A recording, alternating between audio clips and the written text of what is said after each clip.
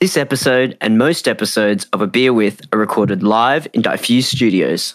So we're running a competition at the moment. If you want to enter, all you have to do is go to our socials. So it's either our Facebook or our Instagram page. And we've got a photo of the studio, the main workstation there. And we're asking the question. There's two questions.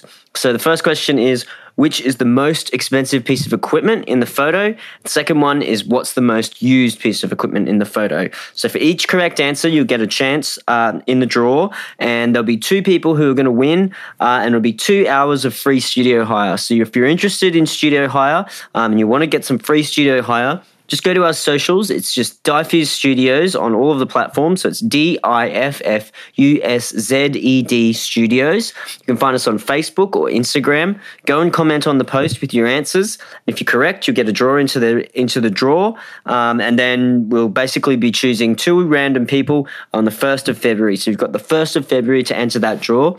Also for this week, if you listen to this on the week when it comes out, if you share the post as well, you'll also get another entry into the draw. So there's a potential to get 3 entries into the draw and be one of the lucky 2 people to win some studio time at Diffuse Studios.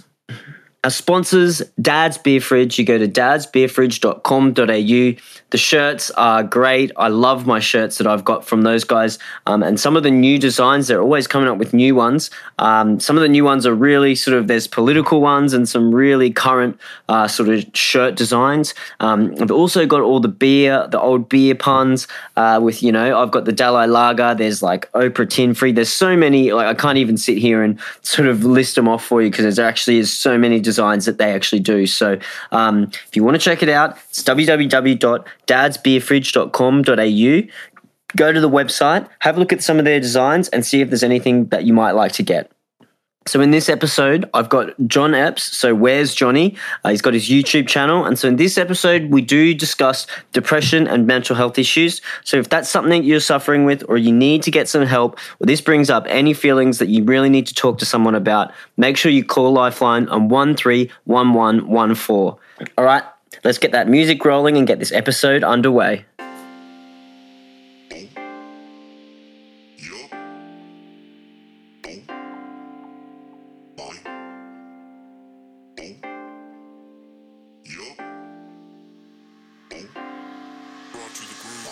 Hi guys, welcome back.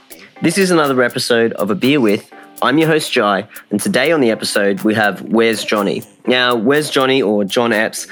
He's been a DJ and sort of in the music industry for quite a while, and that's how I know him. But more recently, he's just started his YouTube channel, which is really shining a light on depression and something that he's going through, in his life. And it's something that is really raw, really awesome to see someone putting themselves out there and sort of shining a light on this to help other people connect, and hopefully, some good will come of, something that he struggles with himself on a daily basis. So I don't give too much away, but make sure you go check out his channel. It's Where's Jonny? I'll have links to it in all the socials, but it's a really great channel. It's really enlightening for people who maybe don't experience these kind of things, but it's just really great to see someone out there sort of shining a light on this. So let's just get straight into it, guys. So as always, sit back, crack a beer if you have one, and enjoy the episode. This is A Beer with Where's Jonny. Thanks for coming in, brother, and helping set up all the cameras and stuff. The first one with video, so it's pretty exciting, man. We get to people get to see our ugly mugs on the screen. So thanks for having me. Yeah, all pleasure. Good, all good. No hair and makeup today, sorry. So hopefully the lighting you brought in will be will work well. So. But how was? I've seen you just been on a bit of a holiday, mate. How's that? Holiday was it's much needed. Yeah, it was the first time I've taken a holiday in about 3 years. See, yeah, I've got this problem where I'm an alcoholic. Workaholic. Alcoholic. That's only on the weekends. Yeah. No, well. What I have a tendency to do is feel guilty if I just relax. Yeah, for not doing stuff or not doing work. So, I really needed the holiday and to kind of place myself in a space where I should feel guilty for working. Yeah, exactly. Yeah. take the jacket off. You're getting too hot, mate. Already hot. So you went to Bali, right? Yep. Yeah. How was it? What did you get up to over there? Just full relaxation mode?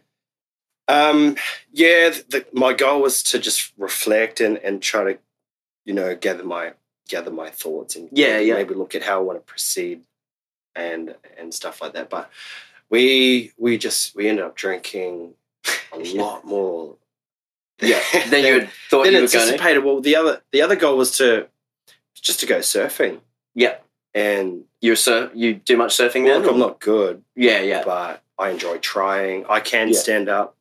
But unfortunately, the waves are over there or they're not. And so for us there weren't many waves. So on the piss instead. Yeah, drinking and swimming and stuff. Yeah. Like that. So how long was that? You were over there for like a week or something, or what? 2 weeks? We were there for 10 days. 10 days, yeah. That's a good amount of time. I found when I was over there, it's like I sort of got over it for a little bit. You know, when you like walk down the street and like everyone's trying to sell you something, or and I'm like, I just want to walk down to wherever I'm going, like, and do what I'm doing, and everyone's trying to yell at you, like, oh, what do you come here, come check this out, like, you want a photo with this, like, Well, I've been there about 5 or 6 times, so I'm pretty used to that. So and I'm a brown guy, so when I've got sunnies on, some of them just think, they think you're a local or something. I'm a local. Yeah. So that's good. Be incognito a little bit. Yeah, dope. And so you've come back now, and obviously right back into the channel. For anyone who doesn't know, you've got the YouTube channel, obviously. Where's Jonny? So how's that been going anyway? Well, look, I'll just give a background for let everyone your listeners. I've been fighting depression for, I think, about 5 years for this inning.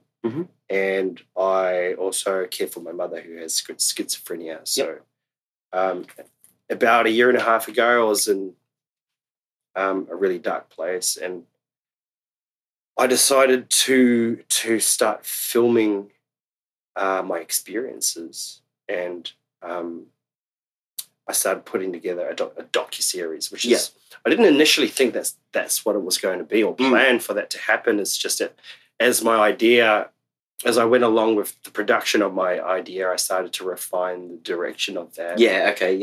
And now I've, a year and a half has gone by since, and I've produced a 15-episode series that we're currently releasing on a weekly basis. So I'm currently up to... It's 11, I saw. It's the 11th episode at present. That's about to come out. Yeah, cool. And so you've got the 15, so have you already like shot and planned them out kind of thing, or is it still sort of, you're still coming up with concepts or ideas for it, or what? Because you've got, 4 episodes left then? That's right. Well, look, when I started filming, I didn't know how to film. Okay. So what I did was, I didn't know how to edit, but I figured out how to use a camera. Yeah. And so I just took the camera with me everywhere. Yeah. And for starters, I thought, my first question was to my therapist. And I had to ask my therapist, like, hey, can I film our therapy session? What did she say to that? Because I remember you mentioned that in the one of your episodes. What was her reaction to that? Because I imagine that that's not real common for someone to come in and ask that for the session. It's not common at all. But I put it through her way, and I said, look, don't answer just yet. I'm just going to go and step outside for a moment. Yeah. You can think about it. Yeah. If you want to say no, then that's fine. Completely understand. Yeah. Otherwise, I'll step out and you can ponder on that. Yeah. So I gave her a bit of time to think about it before. Yeah, which is important because she's got to think about, a question like that. It's her career as well, and I'm sure there's ethical things that they have to think about. There are, and it's also there's also the case that my therapist is there to do a job, and there's the possibility that doing your job in front of a camera is going to affect her, I guess, or will possibly affect her at being efficient at her job, and she's being recorded as well. Yeah, it's something they're not used to as a therapist. They're not usually recorded. They're usually in sessions, like with everyone. So the truth is I really did put her on the spot. Yeah. And that's why I said, look, just think about it. Yeah. And don't feel obliged and say no if that's what you want to do. So I got really lucky and she agreed. Yeah. And ever since, I've just turn up to every therapy session, which I still go to. Yeah. And I record them. Yeah. Yeah. And that's probably like kind of valuable too. Like if you've had a really good session and there were some things that you actually wanted to remember that you talked about. Yeah. You've actually got them on footage. Yeah. Like that's actually probably valuable for you as well. Yeah. The content's, it's really good. And see, I had, with talking about mental health and these issues they're really serious. And one of my goals was to try to be as truthful and transparent as I can. And that's not an easy task. No. So it is something that you have to consciously keep trying to do. Yeah. If you get what I mean. It's not like you switch it on and you switch it off. Yeah. You have to you got to practice it. Correct. So that you can do it when you're trying to do it. Yeah. And I thought, well, I think this is a really good step forward. Yeah. Into that area if I can record my therapy sessions, which is, if you can imagine how intimate those conversations could be. Oh, I could imagine, yeah. Then that would help me get into that space where I think my goal was to at least build some sort of trust or build some sort of if you want to build connections, I think they're all based on trust. If you know what I mean. Yeah. And building connections with people who are suffering, and it's just really hard because it's really hard to find people who really understand. And that's the problem with mental health issues, is that they're invisible. We don't even see them. That's it, yeah. And so, I think part of that was me to show that. And it's kind of like proof. Yeah. And hopefully I can build something from there. And that was the concept.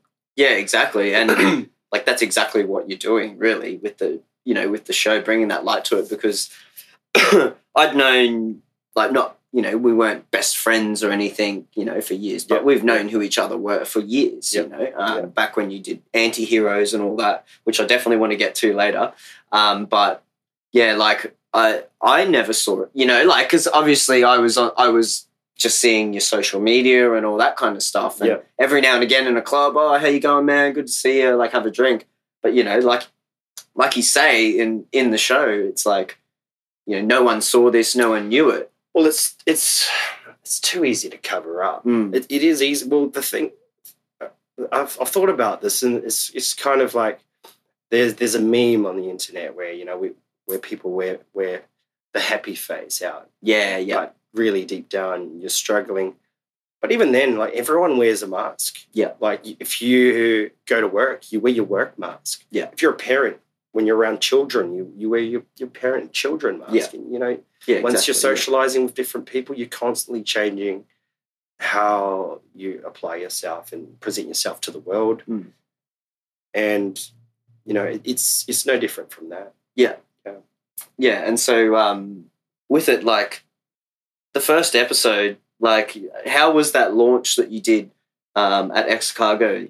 The launch night where you did the first episode or the first couple of episodes that you did at X Cargo. How was that night? Well, look,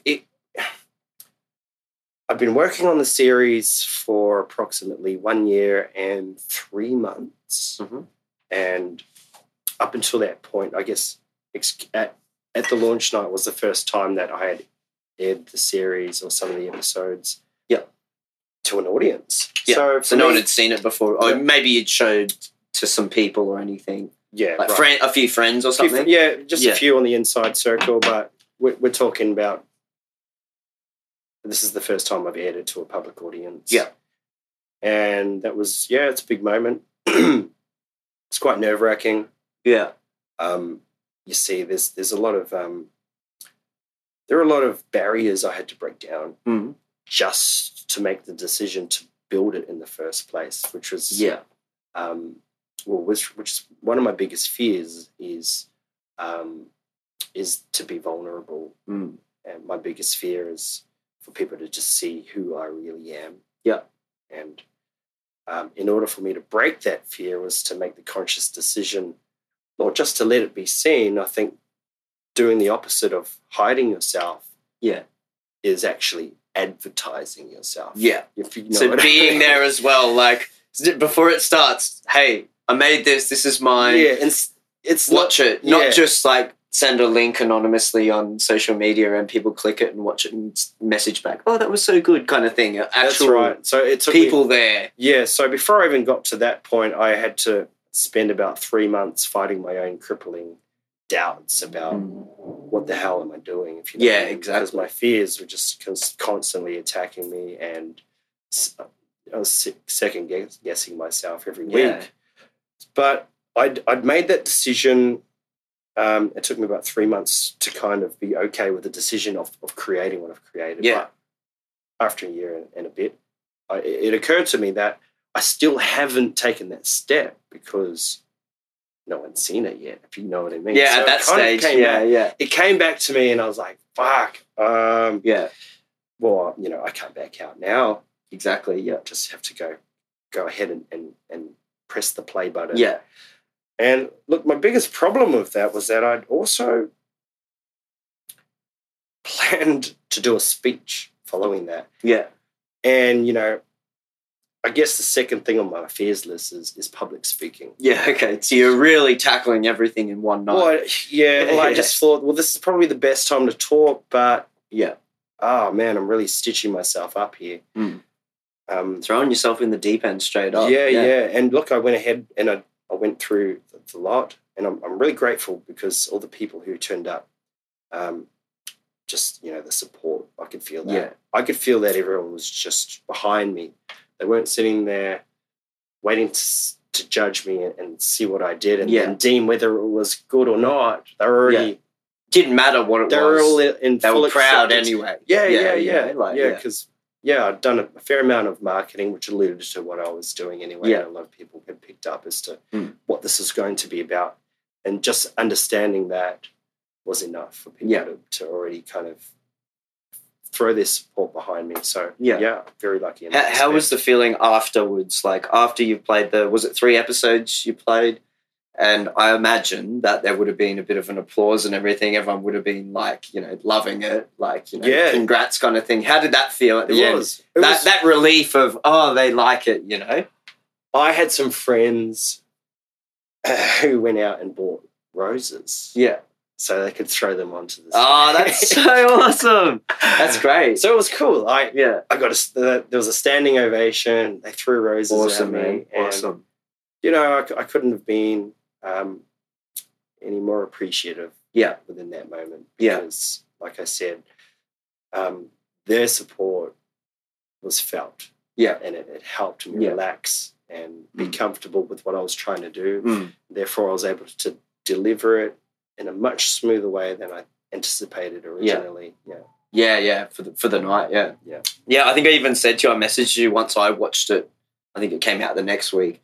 And I said, oh, man, I'm so glad I didn't come to the launch. And you were like, why? And I was like, oh, man, I would have been crying. I would have had tears down my eyes. Like, just because it's just the message and everything was so raw, which is what you're trying to get across, obviously, that realness and that raw sort of thing, And like I said, because I'd known of you, for so many years and not known anything, would never have guessed. Yeah. As you mentioned in the show, but like seeing that then and just you putting yourself out there like that, like what you were just talking about, is like I was just like, oh man, that's so awesome seeing someone be that raw and put themselves out there. Like I was just like, loving it. Like. Well, I don't think you can approach these situations with any less. Yeah, exactly. It's a very severe topic. It's a very severe. There can be severe consequences. It's depression. the rates of suicide with that. Yeah. They're astounding, and it needs a real approach. And I just thought, you have to give it 110%. Yeah. If you want to make any sort of a difference. Yeah. My goal was maybe I could help one person, and I can only hope. Then that makes all of this work worth it, if you get what I mean. Yeah, of course. But even then, it was a gamble. Yeah. I don't know if it's going to work or not. Yeah. I don't know that. Yeah. And I just applied a year and a half's worth of work on that gamble, Yeah, exactly. And one of the things I love about it so much, and now whenever I hear someone say, oh, that's too much work, or that's too much effort, or I don't know how to do that, I instantly now always think of you, because, you taught yourself how to video, you taught yourself how to edit, you taught yourself how to tell stories from, like, you've been showing me all this stuff while we were setting up and about all these angles, like a professional who's been to, film school or something, but you've just taught yourself. Yeah. And so now, like, whenever I hear someone say that to me, like, I've always thought that's an excuse. Like, I can't do it because it's too much work, or I don't know how to. Yeah. I've always thought that's an excuse, but now in my mind, I just see your face pop up in the back. Like, oh, you can totally do it. Like, it's about putting in the work and effort. And I think that's also part of what I love about, like, obviously I love the message and everything you're trying to do, but I love that, that self-made, taught yourself, figured it all out. Like, it's almost 2020. Well, the information's out there. You can do it. I dedicated myself fanatically. Yeah. And it's not the case. It's not 100% case that I just wanted to help other people. Yeah. I was trying to help myself. Yeah. Yeah, of course. And I have to say that was the first and foremost. That was my decision. Was I'm going to try and claw my way out of the situation. I have to say it like that because that's essentially how it feels. That's what it's like. And it's to the extent that I would sometimes literally think it's just not quite possible to claw your way out of the depths of the abyss, because that's just how it feels. Yeah. And after years and years of this experience, it's not like people don't try or don't want to get out of it. Yeah. After years and years of this battle, you do start to wonder, is it possible? Yeah. You think, is this me forever? Kind of thing. Yeah. And so I thought, well, I'm really sick of this. I'm really sick of this. Yeah. And it's so severe, and it's really, I can't bring the words up, but I kind of lost my patience. And I thought, look, it's such a bad thing to have. There's only bad things that come from it. And I'm not winning this fight. Yeah. Maybe I can use depression to create something from it. Maybe I can actually find some sort of positive output from this. If I'm going to live with this for the rest of my life, and this is the consideration, it's not to say that I'm giving up the fight, or maybe it is. Maybe I am giving up the fight, and now I'm going to accept that I have to live with this for the rest of my life. Mm-hmm. Now, with that being said, how do I proceed with the rest of my life? Yeah. And so that was part of my decision process was, well, I don't want to live this horrible life. Let's try and do something with this. Yeah. I want to try and create something positive from this. Mm-hmm. And one of my real gripes was how lonely I felt with it. It's because it's invisible. I just don't know who has it. I look at the statistics. The statistics tell me that I should have at least 10 friends who have this too, but I cannot see it, and I feel completely alone. Mm. And so, I just wish that I had someone who I could go, hey, me too, and have a conversation. And then maybe we can connect over it, if you know what I mean. Yeah.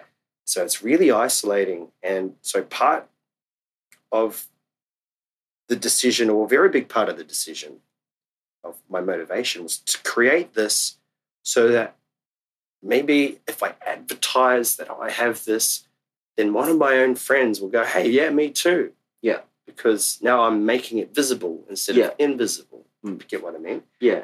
And unfortunately, I've got too many friends who have it, and that's... So they have reached out. Oh, they have. Yeah, now they have, but they're like, oh, and it's not a good thing, because it's really sad to know. Now I know that I've got a bunch of friends who are suffering. Well, it's not a good thing, but it is at the same time, because of what you said. Like, now they all, I'm not sure if they all know from each other, but and you can... It's true. They can send you a message and say, man, I'm feeling real, you're right. And you'll know from experience how they feel. No, yeah, you're right. It's bad news. It's bad news for me to hear that my friends are also suffering in a really bad place. Yeah. But it's good news that now we've identified each other, and we can... You're not alone. Well, exactly. Yeah. I know it's hard. You know it's hard. At least we can walk this journey together. Yeah. Not alone. Yeah. And then for some reason, to me, that feels like all the difference. Yeah. Like you just said, makes all the difference. Yeah. Like, to know that someone else. Yeah. Yeah. It's not just me. I'm not the only one, kind of thing. Yeah. Exactly. Yeah. And so how's it been since it's released? Like, have you had lots of those messages of people contacting you saying, you've basically said what I feel, but it's so good to see someone? Or how's that been? Have you had people reach out? Yeah, look, following the upload of the first few episodes, I didn't expect... It was a really unexpected thing happened for me. Yeah. It was... there was an absolute deluge of people writing messages to me, and these messages are not small. They're not just like, hey, man, this was cool. Paragraphs. Me too. Yeah. No, this was full essays of heartfelt messages and life stories. Yeah. And initially, it was just too much to handle, because a bit overwhelming. It all came at the same time. Yeah. It took me about 3 days to just kind of get my head straight. Yeah. And so I didn't reply to many of them, or I couldn't think of what to say, because it's just a lot of information to take in at once. Yeah. So I gave them small responses just to acknowledge that they've been read. But then I thought about it on the third or fourth day, and I went back and read every single one of them again. And, I think I cried about 5 times just reading them. Yeah. And I was asking myself, what are these messages? They're not just messages. Yeah. First of all, people are pouring their hearts out to me. And if you ever engage in a conversation with anyone and someone is actually talking to you from their heart, pouring out their real life story to you, you are in very privileged spot. Yeah. So first of all, I had to be grateful for my position. Yeah, exactly. And nothing anyone says that's from the heart is boring. Yeah. And it's all absolutely worth listening to. And so the second thing I realized is that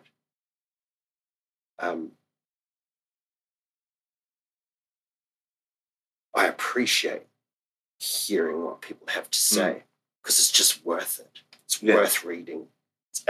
Someone said to me that it's really nice that you read these comments. I get that a lot, but I'm like, well, no, actually, I'm really lucky. Yeah, it's really nice that you send them. Yeah. I get to read them.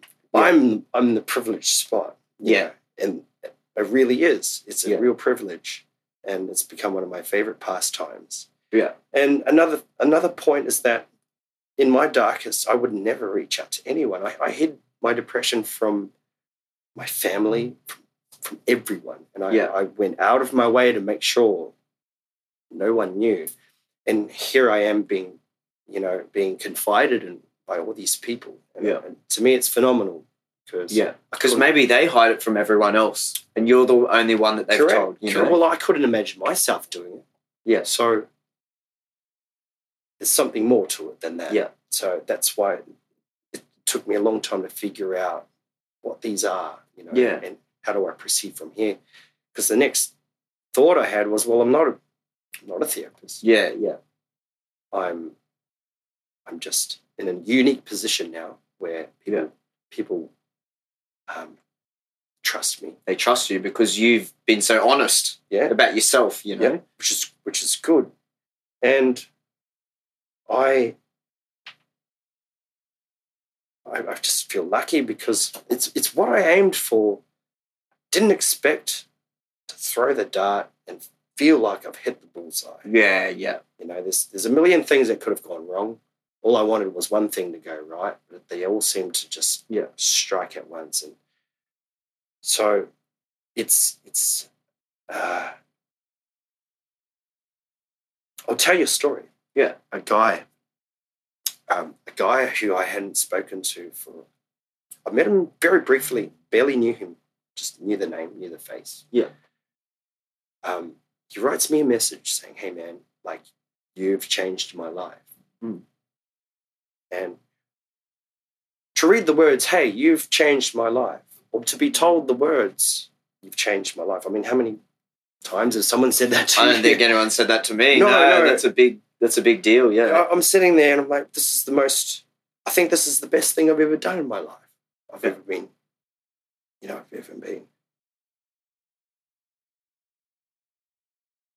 Excuse me. I get emotional. But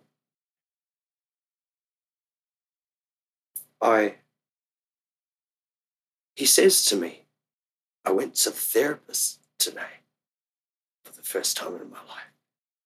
That's awesome. He says, it was good. I crashed and burned later, but it was good, if you know what I mean. Yeah. And since I barely knew the guy, but since then, I've just been conversing with him. Hey, how are you? Every week. Yeah, how are you, my man? Yeah, not great. Yeah, me neither. Because I've still got my challenges. Yeah. And then a few months have gone by, and he says to me, okay, my regular message, how are you today, my mate? Have you been looking after yourself? And he says to me, things are really good. It's great. Yeah. He says, I'm enjoying my life now. And I've worked hard to get through a lot of problems and things are coming together. And, that story is I've got no words, man. Yeah, it does. What can be better than that? You've done something like that's what you set out to do. Initially, you said help one person. Yeah. That's right there. You've mission accomplished. Yeah. I'm sure there's much more to do. There's much more work to do. I've got so much more work. And so many more people to help, but that's what you're talking about. There is mission accomplished. Example. He's not the only example. Yeah, I've actually got quite a plethora of people who I'm constantly in touch with, and I honestly just think that just keeping the communication lines open. Yeah. I'm not certain, but I've just got a feeling that is at least going to keep things from getting worse. Yeah. And to me, that's an achievement. That's something. Oh, man. That's something to be so proud of. Yeah, yeah. Just hearing that, I feel proud of you, man, to everything you set out to do, it's actually happening and you're doing it, so that's awesome, Do we need to restart this recording on this camera? I was just thinking. Oh, shit. Fuck. Do we miss some of it? I have no idea. Oh, that's all right. We'll just keep going. We've got the audio. So we're just doing some video as well, so we need to, it only goes half an hour, so we're trying to get that sorted as well. So hopefully we've got some of that on there. But yeah, man, that's so good to hear that, everyone talks about having a successful channel, social, as far as a channel goes and all that. But to me, hearing that means that it already is a successful channel.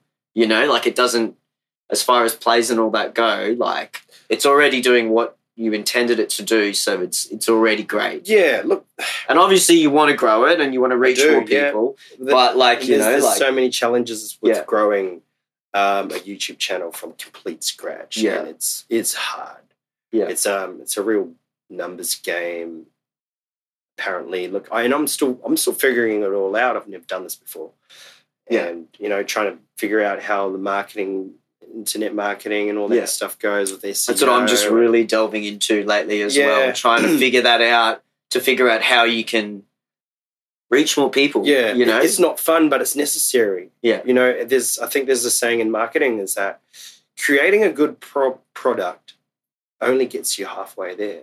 Yeah, the second half, and I mean literally the second half, is the marketing. It's how do you get that product in front of people? Yeah. No matter what it is that you do or what you've built.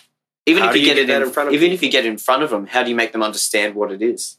That's the other thing. It's like you can have it in front of people, but if people don't know what they're looking at, if we're talking about a product, whatever, and people don't know that there's a problem and this product solves it, well, if they don't know there's a problem, why are they going to, have a product? Why are they going to do a product? And there's a lot of companies out there who have subpar products but amazing marketing. And vice versa. Yeah, and looks, so for me, it's not a very fun process, but it's a learning process, and it is necessary in order for me to get this out. So let's say my opinions on the numbers on my YouTube channel is quite low. I think I've just got over 1,000 subscribers, which is low, and But you got to think about how long have you been doing it for now? You've got, 11 episodes out? Mm-hmm. So you've been doing it for what? A few months. A few months. Like, that's all right in a few months for growth. It's not bad. It's more about the growth than the actual number, right? You know what I mean? Like, it's actually about, are you continually growing and getting people in? Yeah. So more subscribers. But I should be happy with, let's say, for the amount of people who have seen it and have responded positively, thanked me, and gotten behind it. It's very high. I don't know if you want to call it a conversion rate. The conversion rate is high, and so that says to me that I guess my goal here is just to get it exposed. Yeah, and the trouble with that is you don't know who could benefit from this. Yeah. And I also asked the question, there's actually a lot of people who enjoy the series and they don't have mental health problems at all. Well, that's like me, like I obviously already know you, so that's why I've got a bit of a connection. But, I've been lucky never to have any, mental health issues. So watching the show has been, it is still enlightening for me to see, like I said, someone like yourself who I never would have guessed had depression to actually being like, well, no, I do. Like, and I'm just, I've been hiding it, or I've got good at hiding it. Yeah. And so it sort of like makes me think now, there's even times where I just actually ask people like, no, like, actually, how are you doing? Like, like not your normal, oh, how you going? Oh yeah, I'm good.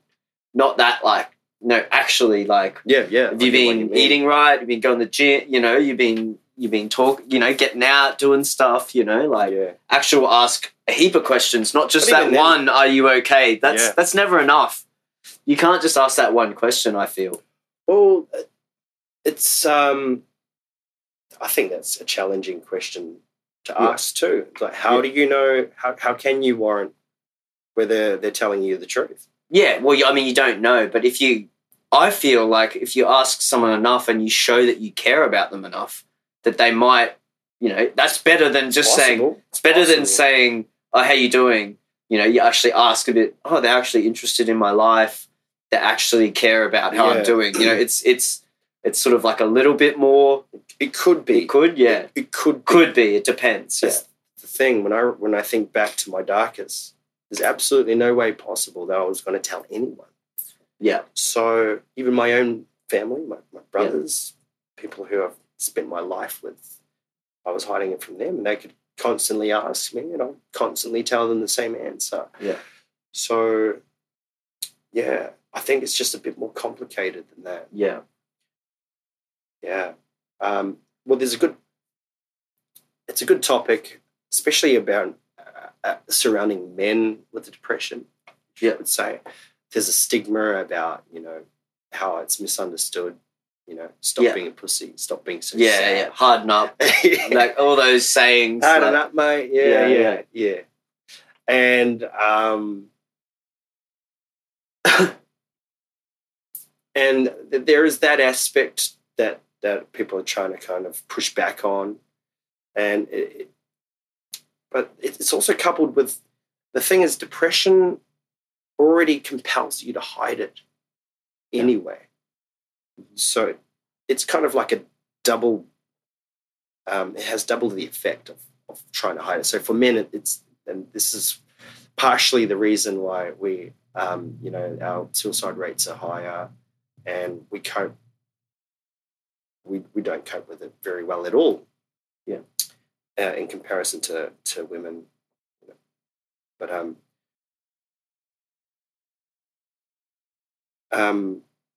I mean, it's good to see that there's a rise of new age men. I guess what a really good question, I think, is, well, what do we aim for now? What do men aim for?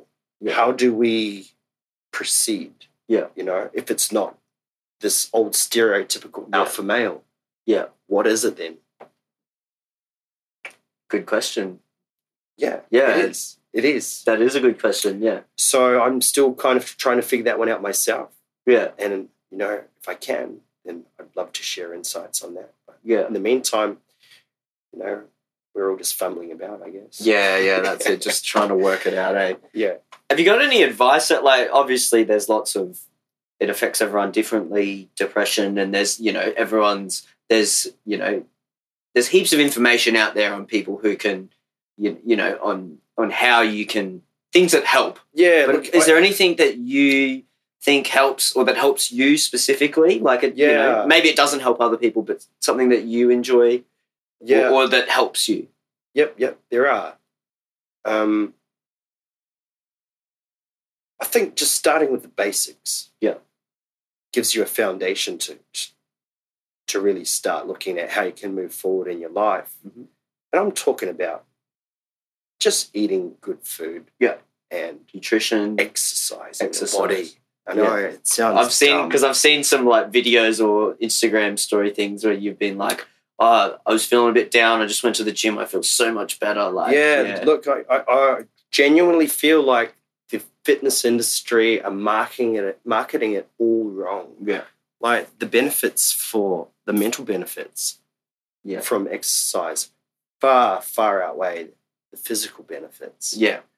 And it's to the extent that if there was a drug on the market that could do for the brain what exercise does, it would be the number one selling drug. I'd take it every day. I'd take it every day, like that, and that's the truth, because exercise it doesn't just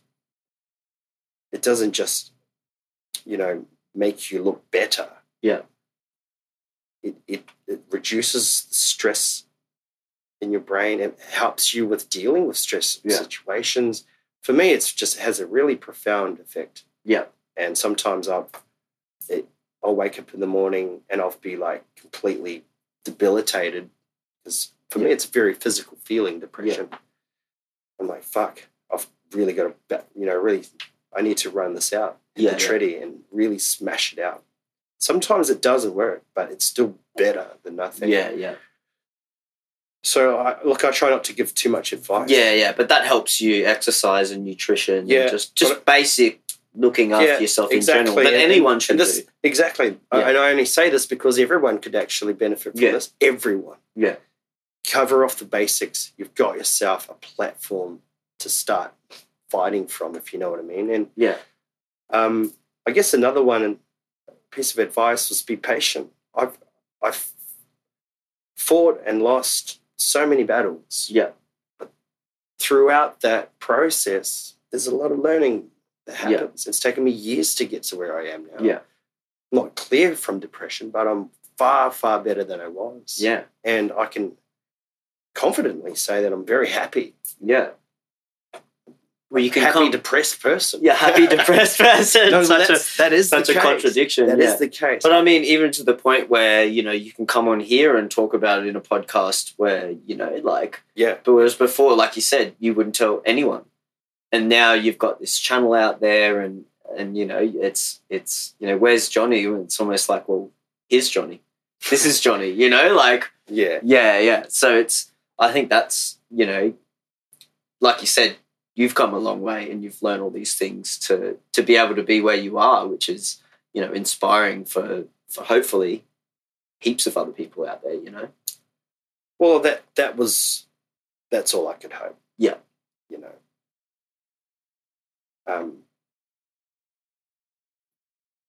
That's all it was, really. Yeah. I just hold a lot of hope and a lot of hard work. Yeah, that's it. I just remembered something in one of your episodes where you said, I just had this idea, just decided I'd, you know, have a crack sort of thing. Like, I remember that from it.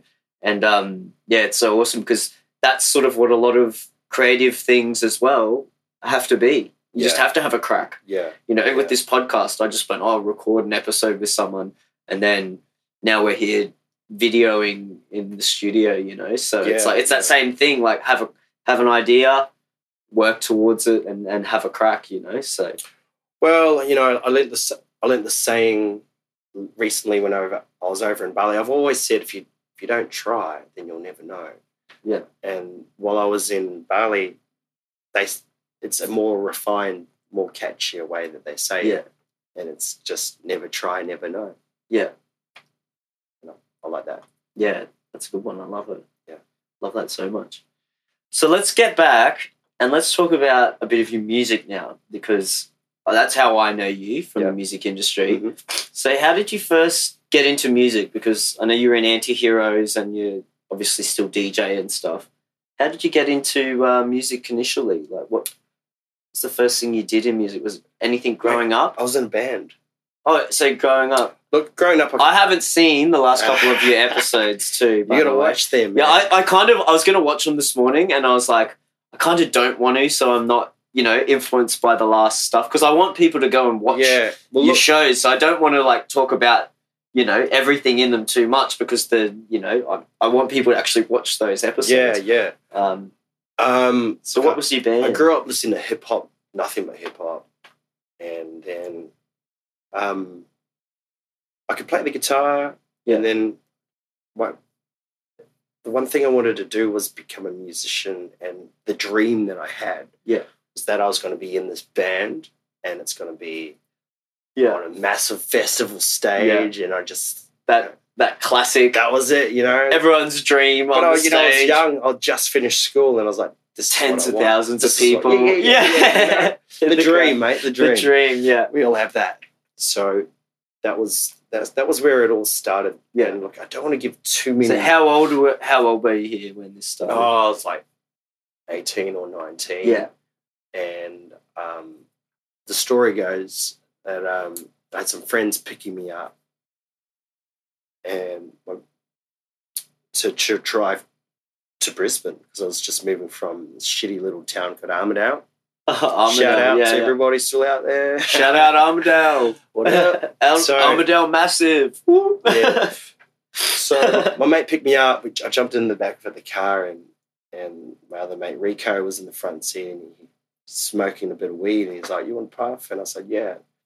So I smoked some weed, and then Rod, who was driving, he says to me, "Are you going to go to the big day out?" Because we're about big day out. We're at early January. It was like another month until the old big day out. I didn't even know what that was. Yeah. So what's the big day out? He goes, "Oh, it's this massive festival," and he started explaining what it was, and that triggered this dream of mine, because I was high as a kite, sitting in the back of the car. It was a 6-hour drive. I daydreamed about what it would be like in a band, in the car, on a festival stage for 6 hours. Yeah. Came out of my dream, and we'd made it to Brisbane already. Yeah, dope. And so, how did it start then? So that was the first idea of the dream. Yep. And then what? How did you join the band? Was it with these boys that were picking you up? I got lucky. No. Well, yes. Yeah. They were. You know, Rico was already a drummer. Yeah. I could play the guitar a bit. Rod was he was like bongo drumming hippie kind of guy. And we're oh, we actually said, no, we don't want bongos in our band. We said, no, we don't want you actually. We don't want no bongos in our band. And you're like, oh, you can have some little ones, but we're not going to mic them up. You just be out like ornamental drummer. But he's a good mate, and he kept turning up to our gigs. With his, I've got my bongos. And we're like, yeah, righto, jump on the stage. Jump on. So There's a ring in. He kept turning up, and he was always on the stage with us with our band, and we didn't tell him to go away because we loved him. He was the ring in. He was the random. And so, like, he played almost every gig that we... So he actually was part of the band. Well, he was. Yeah. Just because he was always there. Yeah. Did he ever like have any like mad bongo solos? Like he just like breaks out and everyone's like, "What's going on?" And he's just like going ham on the bongo. Just mad bongo solo. No, he was actually pretty good with blend. To be honest, he's good. He's a good player. Yeah, he knew how to blend in and not be over the top. Yeah. We joked around a lot. Yeah. Band, and we weren't too serious about things, and more so we just kind of all picked on each other, and we'd sometimes just keep telling Rod that he's not in the band. You're not in the band, Rod. I don't know why you keep turning up to rehearsal. Yeah, but the truth was that he was in the band. Yeah, he actually was. Even though we never said that he was in the band. Yeah. And we also told him that he's not in the band. Yeah. So, the words, "you're not in the band," didn't match the actions. Not being in the band. He was entirely in the band. Yeah. So, yeah. Yeah, dope. So the band, what, hip-hop stuff? Oh, it ended up being a huge argument. Because everyone's idea of what we were going to sound like was different. It was a six-piece band. Yeah, DJ, that's the problem. Too many people. Well, yeah. Well, my youngest brother, Pat, we let him just be in the band because we felt like, we don't want to leave Pat out. Yeah. So you can be in the band too, Pat. Just everyone, just pulling everyone into the band. Yeah. So, but it was cool because he had some talent. He could sing. He could sing, and he developed his talent throughout being in the band. And he could rap, and I could show him how to do some rapping. And I was on the guitar and rapping, and we had a bass guitar DJ, and we ended up being some sort of rock rap kind of group. Yeah. If you were to label it, you'd say new metal, or if you were to look at bands that you could put us next to, you'd say, oh, it's kind of like Linkin Park. It's kind of like Rage Against the Machine. It's kind of like Limp Bizkit. But if you look at those bands individually, they're very different from each other. Yeah, but I see what you mean. See how they can all kind of vibe. Sit in that same kind of vibe. Yeah. My biggest influence was, Rage Against the Machine. It was Zach Del Rocca. He was just, I always watched his videos before going on stage and just go, he's the man. I want to be like this guy. Yeah. So, that went really well, kind of. Yeah. It was fun. That's what you meant to say. It was fun. Look, there's a lot of ups and a lot of downs, and if you want to see what happened, go to my YouTube channel with Jonny. The episode. Yeah. Bit of a plug right there. Yeah. Yeah, of course. Cool. So that was how you started playing guitar and that. So how did you get into the whole DJ sort of scene and stuff? Because obviously you said you had a DJ in the group, so there's a little bit of did you learn any of it there when you were doing that band? Yeah, I was DJing there. I was always kind of having playing around with the decks, and we were doing not mixing much, but scratching and so vinyl, beat juggling, vinyl, stuff like that. Getting really technical with it, but I'll tell you how I got into DJing. I started another band called Anti-Heroes. And in that band I did all the production and the MCing.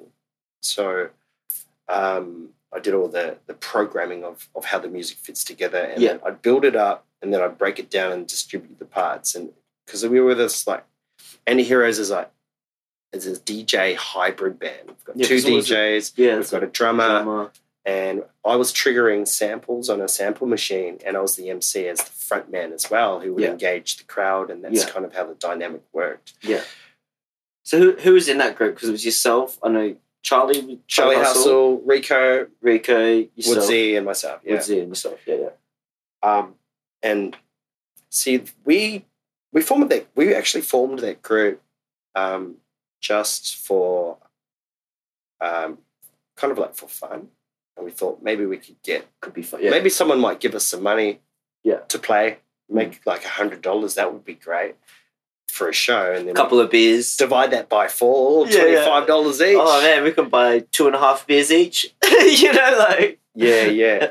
I don't want to go too far into the story if I'm going to give away some spoilers. Don't go too far into it. Because we're actually about to get into that. But because, that's what your show's going to be on. But I'll move forwards into how I became a DJ.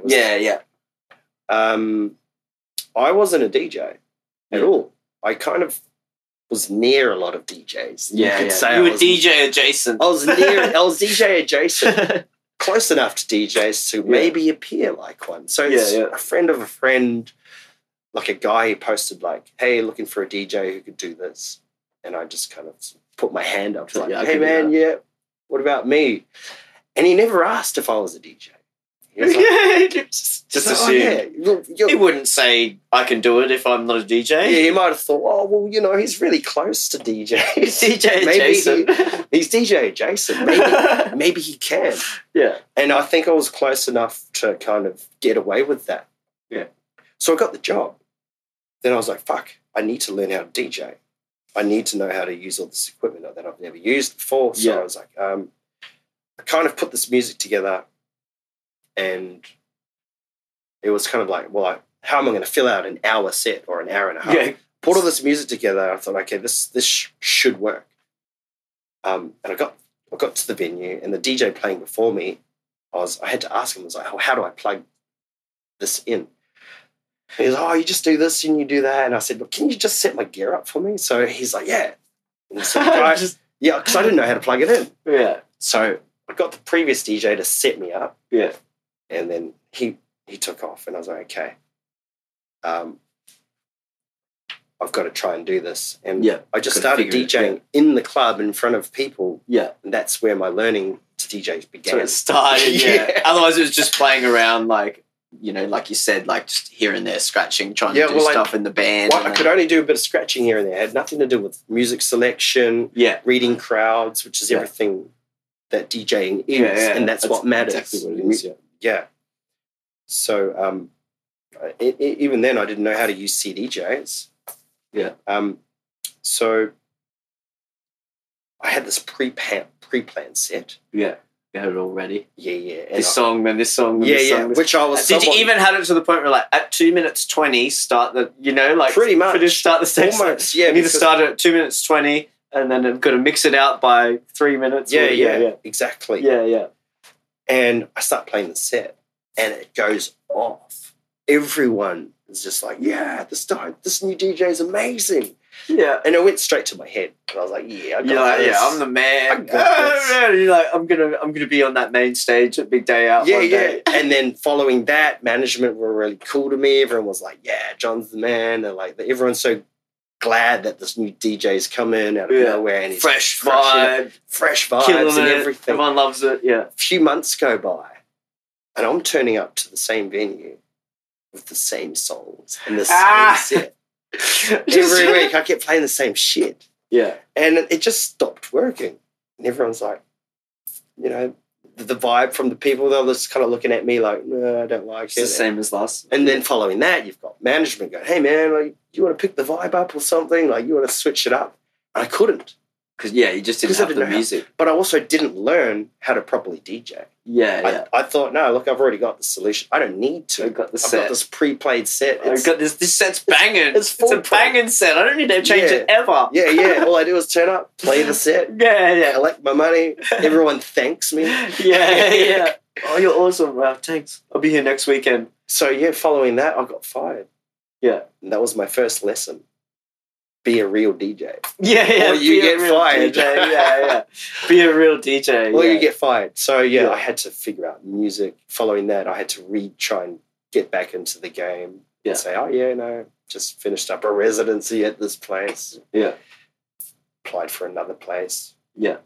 And, So that was a very big lesson. Yeah. Yeah. And that was so this was before, because I remember you and Ruben used to have a little collab. Is that right? Yep.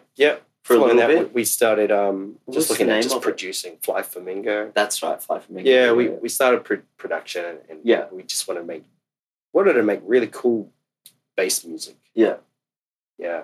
And how did that go? Really Because enjoyed it. that lasted a little bit, and then you guys went your own ways, I suppose. I'll be honest, I feel like the music we were making was really good. Yeah. But we had our heads stuck in the ground. We had the wrong ideas with how to proceed. Or at least not necessarily the wrong ideas. It's just that we probably made the wrong choices with how to proceed the industry. Yeah. If you look at how the industry is constantly changing, and where the industry is now, we had a bunch. We were talking with a lot of industry people. We had labels that were interested in what we were developing, and then we were engaged with labels with AR. Yeah. Is it AR or PR? PR, yeah. We're engaged with labels and they go, A&R. A&R, yeah. Yeah. And they're like, cool, we really like the song. It's just not quite exactly there. Maybe if you make it to like this, then we can go ahead and we'll release this and we can do this with all these promises. And we'd be like, okay, let's do that. We'd change the song. And then we'd come back to them and go, hey, we've changed it. What do you think? And then we'd just get like no response. We'd get completely ignored, ghosted. Yeah. And then we'd just get the runaround. And we constantly got the runaround. Yeah. We kept kind of adhering to all these other opinions about how they think our music should be. Yeah. And we just thought that maybe this is the way that things go. You know, you compromise on some things, and it kind of makes sense if you think about it. Yeah. It's got to fit their brand as well. Well, you know, it is a process, and it does work for many established artists. Yeah. But it just wasn't the case for us. All we got was the runaround, and nothing came out. We ended up releasing nothing. It's like you just got to get that first foot in the door, isn't it, a lot of the times? Like, and then they'll trust you afterwards, like, oh, yeah, we'll do it. Like, you know. Yeah, but even now it's like, if you were to ask me, how do you go about the industry? How do you go about releasing songs, and how do you start tracking and building your career? It's a good question, because I think we're now in an era that you don't even give them to labels. Yeah, you don't have to. What do you need them for? Yeah. What are they going to do for you? Yeah. It's not what they used to do for you. Not at all. Yeah. So, I read this on the internet. I think a friend Arlo posted this. You know, artists don't break anymore. They build. Yeah. And that is to say that you can build it yourself. You can build your own audience, and there's the internet's there. You've got all these platforms, and you've got Instagram, you've got YouTube, you've got so many ways to connect and create careers from. Yeah, that's it. Because you don't need someone to print the CDs or the records anymore, you know, like for the label, they used to engage the distributors and the people who would actually press the vinyl and make the CDs and send them to the stores and all that. You don't need any of that stuff anymore. So you don't need this huge investment into being able to get your music out there. You can just put it out. Like, you know. But it also means there's a lot less money. There's a lot less money in the game. Yeah. Because people are just not paying for music what it used to cost. Like most people nowadays, like the only people who buy music are DJs. You know? Well, you know, do they really buy it? Well, that's the thing, because it's all on promo and, like, you know, people send and, send promos, or you just hit up artists. But, who buys music now? Like, do you know anyone in your life that's not a DJ who actually buys songs? Let's just How many people? Let's just leave it at this. No matter how hard the labels and the industry try to stop people from getting music for free, they've never been able to do that. Everything I possibly want right now for free is just a few clicks away. Except the remix I'm working on that's nowhere. Except, but you get what I mean. I know what you mean. I mean, anything you want, man. Anything digital. You don't even need to buy anything, and you can still consume it for free legally. I mean, you just look it up. Yeah. There you go. It's on YouTube. Hit play. There you go. Yeah. You've got it. That's it. Yeah. That's legal. Yeah. There's no money in it anymore. So I have no idea where the industry could possibly go from here. It's just more about those live shows and the tours and stuff now. Like that's where big artists make their money. Well, big artists make money off streams and stuff. But like a lot of the money these days is the touring and the, like playing gigs. Well, the big artists don't need help. No. It's the case that success breeds success. Have you heard of the Pareto distribution? Yeah, I think so. It's basically everyone at the top gets everything, and then everyone beneath them gets nothing. Yeah. I'll use a different genre instead of music. Look at books, for example. Yeah. If you look at a bookstore, you walk into the bookstore, front and center, there's going to be 1,000 books from Stephen King. Yeah. Because that's a name that we know, and there's maybe 5 other authors that we all know. Yeah. Who fit onto that rack. Yeah.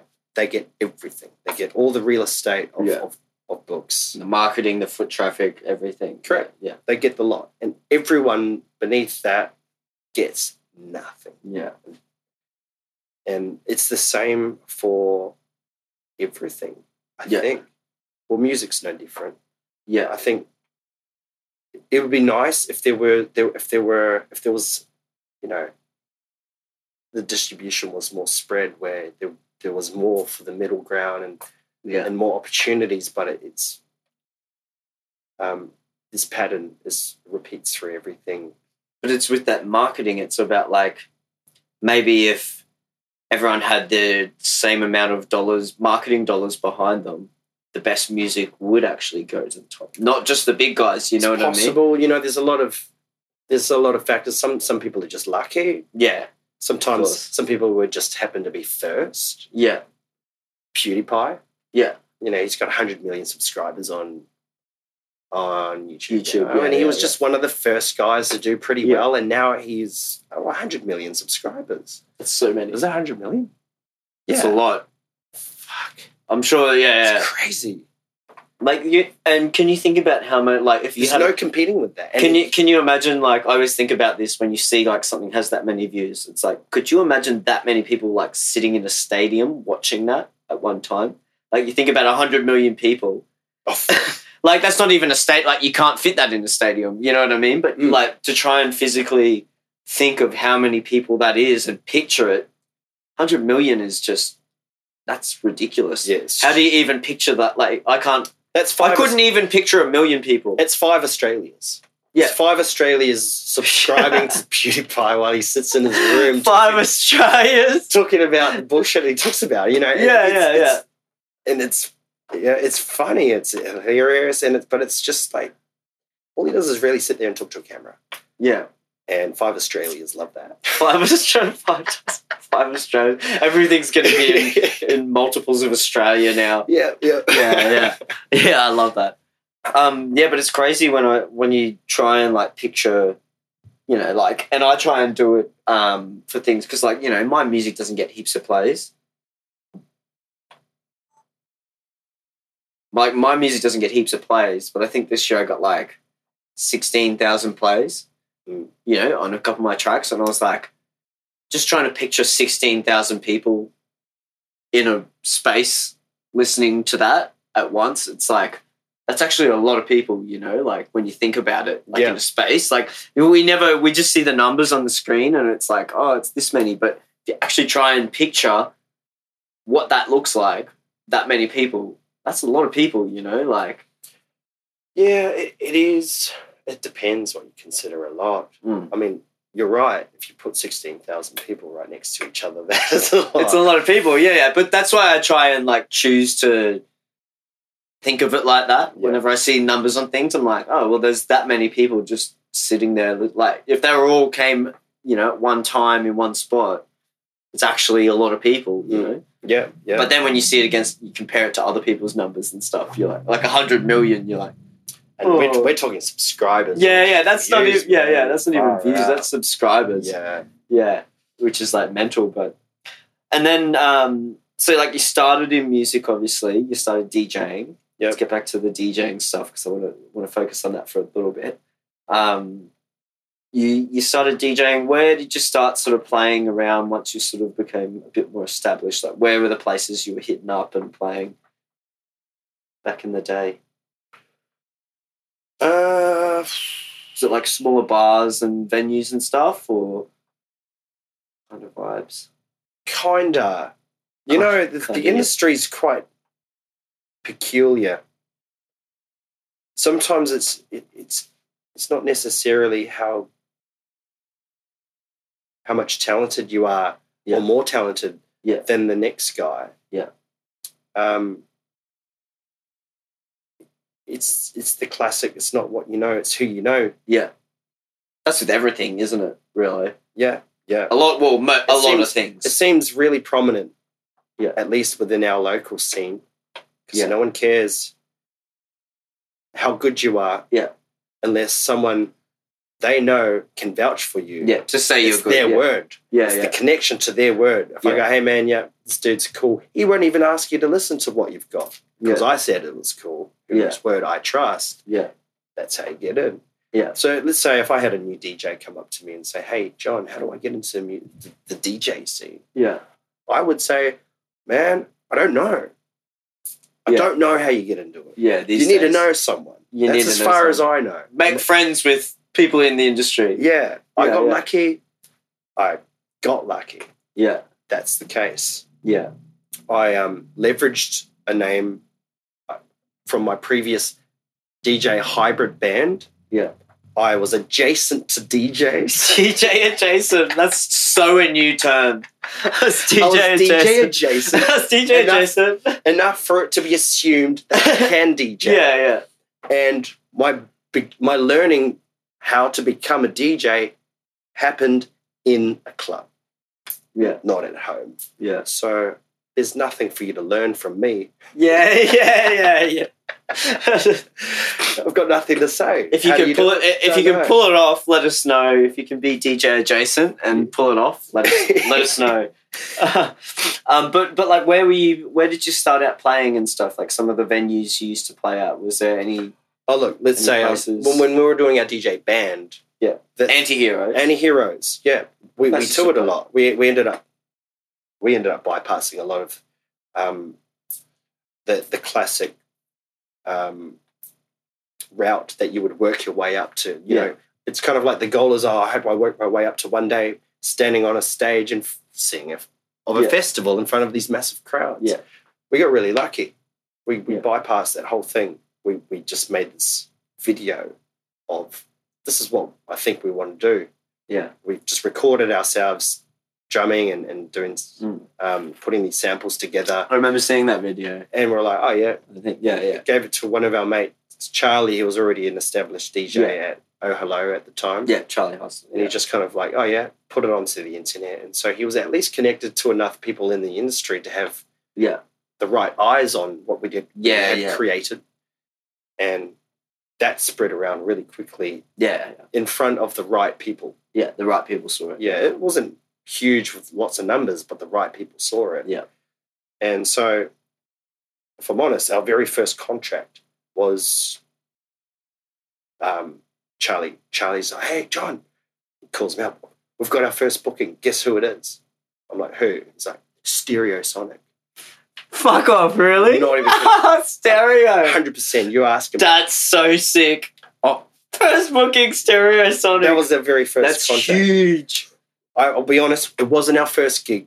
It was our first booking. Yeah, because it was like a few months down. Yeah, and we were like, fuck, what do we do?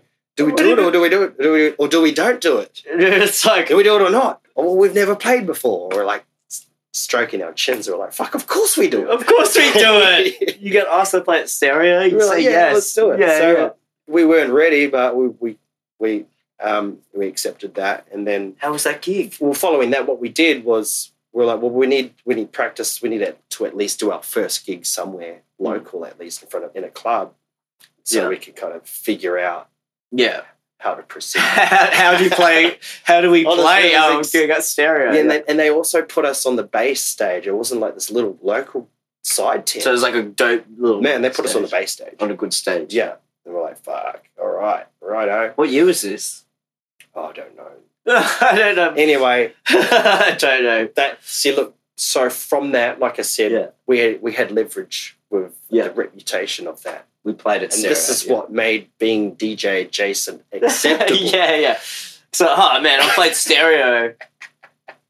I didn't DJ, but I played it. Yeah, put me on the bill. I was very close to some DJs. Yeah. So yeah, and so that's sort of like you guys played that stereo gig, and then what? Like, look. That summer we played every single festival on the route. We did Future Music, Stereo, Big Day Out, Summer Field Days. So you've already lived your dream. You lived your dream in the back of that car. Spoiler alert. Of playing Big Day Out. Yeah. And it came to me without trying. Like I said, we actually didn't intend the creation of Anti-Heroes, this group. There was no intention behind what we're trying to do with this. Yeah. There wasn't this just like, let's get together and make some music. There wasn't an overarching goal. The truth is, I've been playing in a band, and bands have to play in band venues, and it's just hard to get people through the door. Yeah. And we stand there and we see these massive lineups to walk into the club. I'm like, what? Yeah. They're all lined up just to see some guy standing, pressing some buttons. They didn't even write the songs. Yeah. Here we are out here, classic, doing our best, writing these songs, refining our craft, learning these instruments, and like writing everything. No one's booking us. And we're struggling to get these heads through the door, and that's just the business. So we're like, okay, well, if all the people go in there, why don't we go in there too? Maybe we should get in front of those people. And this was where the idea of Anti-Heroes would be. And I thought, well, let's just do it for fun. Yeah. Maybe we can make money, because if there's a lot of people going there, that means it's got to be a lot more money in it.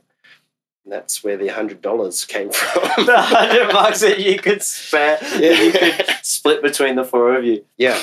Oh, that's really interesting, because I never knew that you didn't DJ before Anti-Heroes. I sort of assumed that you had done a bit of DJing stuff before then, I guess it's just because I saw you DJ adjacent that I assumed that you had played like stuff before then. Yeah. So what about production then? Because you said that you would produce all of those stuff for the Anti-Heroes and then break it down into the parts for people to play. Well, I became a producer through recording a band. Okay, so you took on that sort of role, recording the band. Yeah.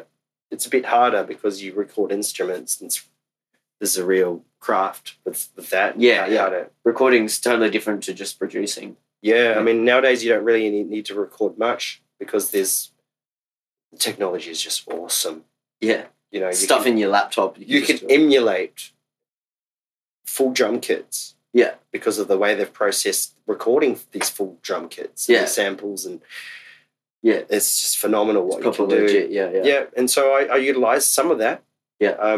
But, other things you absolutely cannot emulate is the sound of a guitar. Yeah, there's certain things. And you can't get that human element of the way they pluck deep strings differently. Yeah. So we recorded this album in a garage, and it came out really good. Yeah. And from that, I'd just constantly been learning and refining that craft. And so getting into the DJing side of things, it was a smooth transition. Still an entire new world of music to learn, like producing dance music and stuff, which I've never done before. So I still had to go through growing pains of figuring out what that could be, and that means fumbling and making bad songs as well. As everyone has done. Yeah. And that journey led me in all the way into how... When I got into production with Fly Flamingo with Ruben, by that point, I was, I guess you could say, finally ready to produce songs that were competent, good enough. Yeah. And so, were you just self-taught then? You didn't actually, self-taught. Yeah. Didn't go and learn anywhere or anything like that. No, but I had a mentor. I had an online mentor who he doesn't know that, but it's just a guy who has a YouTube channel. His name's Dave Pensado. His channel, Pensado. Pensado's Place? Pensado's Place. Yeah. But the reason he's my mentor is because he's one of the top 3 it's massive. engineers of the United States. He's massive. But did you of know? The world, probably. But did you know he is self-taught? Yeah, I would believe that. he self-taught. I would believe that. And this is what gave me the confidence. Like, well, if you're already the god of production and sound engineering, and you're self-taught, and you've taught yourself, yeah, that makes me believe that not only am I learning from the right person, but I can at least achieve some level of competence in the field. Yeah, because you're an example. Yeah, if you know what I mean. So yeah, that's dope. So you just used to watch heaps of Pensato's. Oh, a lot, but not just him. A lot. But, other online stuff. But the point that he's, one of the top 3 engineers, and he's self-taught. Yeah, that just gave me all the confidence. Yeah, exactly. Yeah, definitely. Well, man, like I'm so excited to see the rest of this series. Like, there's a few episodes I still need to catch up on, and then you've got another 4 coming. Yep. For this, what's 4? Look, there's actually another, at least another 4. Yeah. I'll be honest. I don't know how long it's going to take for me to finish it off, because I've recorded a whole bunch of stuff. And I will say this. You would not believe how it finishes. Okay, good. I hope in a good way. What I mean is... I hope in a good way. What I mean is, obviously, I couldn't believe... I had no idea where it was going while I was filming it. Yeah. Because this is my life. I'm living it out right now. Yeah, as it's happening. I don't know what's going to happen next or tomorrow. You can't see the future. Yeah. All I could do was hit record with some things that were happening in my life at the time, and it led me to a place that by the time it had happened, blew my mind. Yeah. And that's all I can say. Don't say any more, because I can't wait till it comes out. That's exciting.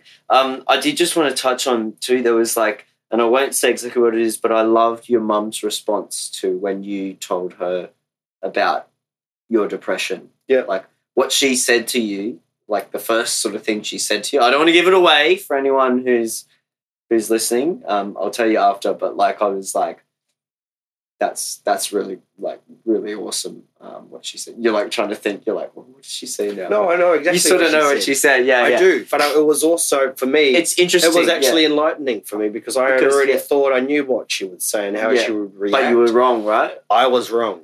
Yeah, I was wrong. So we don't want to give that away. So you can't. You have to watch the. Was it that number 3? Was it 3 or 4? Yeah, 3rd or 4th. Yeah, but in hindsight, after I got her response, I felt like an idiot, because I was thinking, well, why wouldn't I have considered that? Maybe that was a possibility, or even a probability. So, but I found that because I was like, there's a big build up to the episode, like it's sort of a build up to I'm going to tell my mum for the first time, and I think I was like, I was worried. I was watching. I was like, oh no, like what's going to happen? And then the response was just really. Really good to hear, like, well, the way she, we're like talking around it here. Like, we don't want to give it away because it's a really good episode. So make sure you definitely go out and see it. So after you do these 15 episodes or however long this season of it goes for, what's next? Because you can't stop. I don't know. I have no idea. Well, yeah, look, I've got a lot of things. I've got ideas that I want to put into practice. Yeah. And part of, initiating new ideas means to start from scratch and another something, and hopefully I can get good at that as well. Yeah. But look, all I know right now is that social media has been, for once, working really well for me. Yeah. When it used to make me feel isolated, now I'm using it to connect. And that's what the internet was created for originally. Yeah, and so now I'm looking at new ways instead of not just YouTube. And YouTube is generally a long-form piece of content and how to do that in shorter ways. And also... a bit of TikTok channel, maybe. Possibly. That's massive at the moment, eh? It is. It's got a phenomenal organic reach. And I know that you follow a lot of Gary V's stuff, so he talks about TikTok at the moment too. So there's a lot to learn. I mean...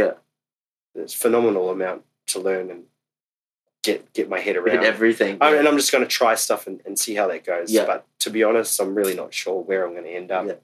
Yeah. Man, you could do a dope travel vlog. Where's Jonny? You could travel all over the world and be like, where's Jonny? Oh, now we're in the Maldives or, wherever it is. Like, I don't know. But the name has that option there, like the name sort of has that, like, could be, where's Jonny? And it's like, well, now I'm over here doing this or whatever. Look, my idea was I've been trying to save to go traveling because I just feel like I want to take that journey of self-discovery. Well, that'd be cool. That could just be a season. Well, look, I don't have any money, mate. Yeah. Well, we'll see how it ends up going. But you know what I mean? Like, you could do little different seasons of things you're, nothing's interested off the table. Nothing's off the table. Yeah. So it's open. It's open. I did think I was going to do that. It still might happen if I can get some money, but it wouldn't be a travel.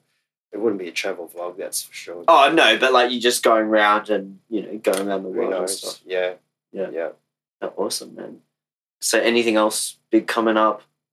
Any gigs planned that you're excited for? Because you still play around like X-Cargo, Prohibition, a few other sports. I don't have any exciting gigs coming up. No, not at all. No, what are you doing on New Year's? Now. Are you doing anything on New Year's? Yeah. Playing just playing at X-Cargo. Yeah, cool. And, New Year's Eve's going to be pretty big. It's big everywhere. Yeah. Like, doesn't matter what happens. Depends what you want your New Year's Eve to be like, Yeah. If I had the night off, let's just say I wouldn't go out to the clubs. It gets pretty full on. I reckon the best thing on New Year's Eve, like no disrespect to all the clubs, I love yous, but like a good house party. Yeah. You can't beat a good house party on New Year's Eve. Yeah. There's no lines at the bar. If you want to go home, there's not a huge taxi line. Yeah. You know what I mean? Like, there's so many benefits. All the benefits. Every year I'm sitting at home just waiting for that invitation. Yeah. So if you got a dope house party, invite me and Jonny out to it in the new year. But it never comes, and so we just go to work. And, also something like camping, something like that. That's really fun too. Just with a heap of mates. Yeah, still waiting for the invite. So if anyone wants to invite me and Jonny to go camping or do a mad house party, it's got to be a good house party though. It can't be like it can't be like 5 years playing board games. Put it forward to us. We'll consider it. And we'll get back to you. We'll let you know. Don't call me. We'll call you. Yeah. Thanks for coming in, man. Thank you, mate. Give us a little cheers. Cheers. Appreciate it. Thanks for having me. It was really good. Like I said, I'm a huge fan of the channel. Love everything it's about. And I even sent it. I tried to get it to Alice in Wonderland, because she suffers with anxiety and depression and stuff as well. Oh, okay. So I was like, if she saw it, I'm sure that she would share the shit out of it, like, 'cause she's all about that life, like, like being real honest about stuff. But yeah, well, that could have been nice. Look, I've actually been shared by a number of people with very large social media platforms. Yeah. There's some girl, what's her name? A Hollywood actress. I should know this. Well, I'm not going to know it because I don't know who shared it for. You did tell me someone. Pretty Little Liars. Yeah, I know her name's just not common, so I don't remember it. Yeah. Everyone else who follows her. Anyway, she's been sharing it. She's got a Twitter account that has 2.5 million followers, and she posted my trailer going, this looks really cool. Yeah, that's awesome. And I've actually had have you heard of Amity Affliction? Yeah. Pretty big band. Yeah. Their lead singer Joel reached out to me. He's like, hey mate, my name's Joel, I'm from Amity Affliction. I think what you're doing is really cool. And it's awesome. I'd like, if you can give me a photo and a blurb, I'd like to post this to my networks and to try and get you a bit of... It's really cool to get people who have these big platforms and their real stage of influence, you know what I mean? And it's admirable to see people like that taking the initiative. Yeah, the initiative. Caring. Well, they're taking the initiative to do something and help, at least, you know what I mean? Yeah. And it's cool. So, if anyone famous wants to talk to me. If you got any following and you can help us out, let's get out, because it's a great message. Yeah. And like I said, great content. Someone who's done it, taught themselves, put it out. To me, it's it's a bit of an inspiration to see someone, being, like I said, so raw, teaching themselves and just having a go at putting it out there. So I really do. I love it. I love everything about it, man. It's great. So thank you. Keep it up. Appreciate that. Yeah, keep it up, man. All right. Where can we find you on all your socials? So we can go. Is it just Where's Jonny on most things? Where's Jonny? And that's what it is on Instagram. Well, I know. Website where'sjohnny.com.au. Yeah. Or just search for Where's Jonny on YouTube. Yeah. I'll put some links in the show notes for you and stuff. Yeah. I prefer using or engaging with Instagram the most. So at Where's Jonny with 3 N's. I know someone else. It's hard to get the good handle, you know. Yeah. But yeah. Cool. Follow me and I'll follow you back. Awesome. All right. Thanks, guys, for tuning in. This is the first video podcast. So hopefully it turned out well. But yeah, thanks for coming in, man. Cheers, man. And hopefully everyone get out there and support Where's Jonny. Thanks, guys. There we go, guys. Really great episode there. You know, quite emotional at times. There was times where I was definitely feeling things while sitting there with John. And, you know, it's amazing to see someone open up as much as he does and be so public about his struggles and sort of what his journey has been. So I really appreciate John for coming on the show and everything he's doing to really help push this openness about mental health and talking about things like that. So as I said at the start, if you do need to talk to someone, make sure you please do. Just call Lifeline on 131114. And if you need any help there, make sure you do that, please. So please go and watch the show. It's really great. It's really great content as in terms of the production. Just that alone blew me away. But you know, the message and the rawness that John really shows in this is really comes through, and it's really touching. And you know, as I said in the podcast, I've teared up over many episodes. So make sure you go and check it. Just look on YouTube, Where's Jonny? You should be able to find that quite easy. We'll have some links in the show notes to the show. So if you want to find it that way, just make sure you click on the show notes.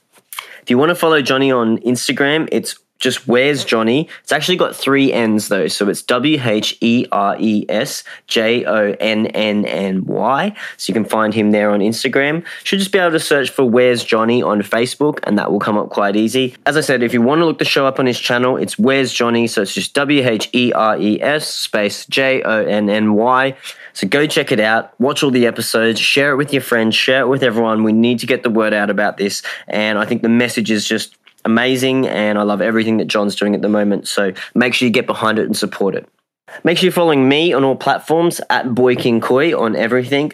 I'm super easy to find. Make sure you get out there and support the podcast, share it, like, rate, review. It all helps, and I really appreciate everyone who has gone to the effort to rate and review. It just makes it easy for other people to find the podcast when they're searching for it, and I really appreciate all your efforts, guys. All right, guys, that's it for this one. Definitely have another one next week with a really cool guest. I'm really excited about the next one.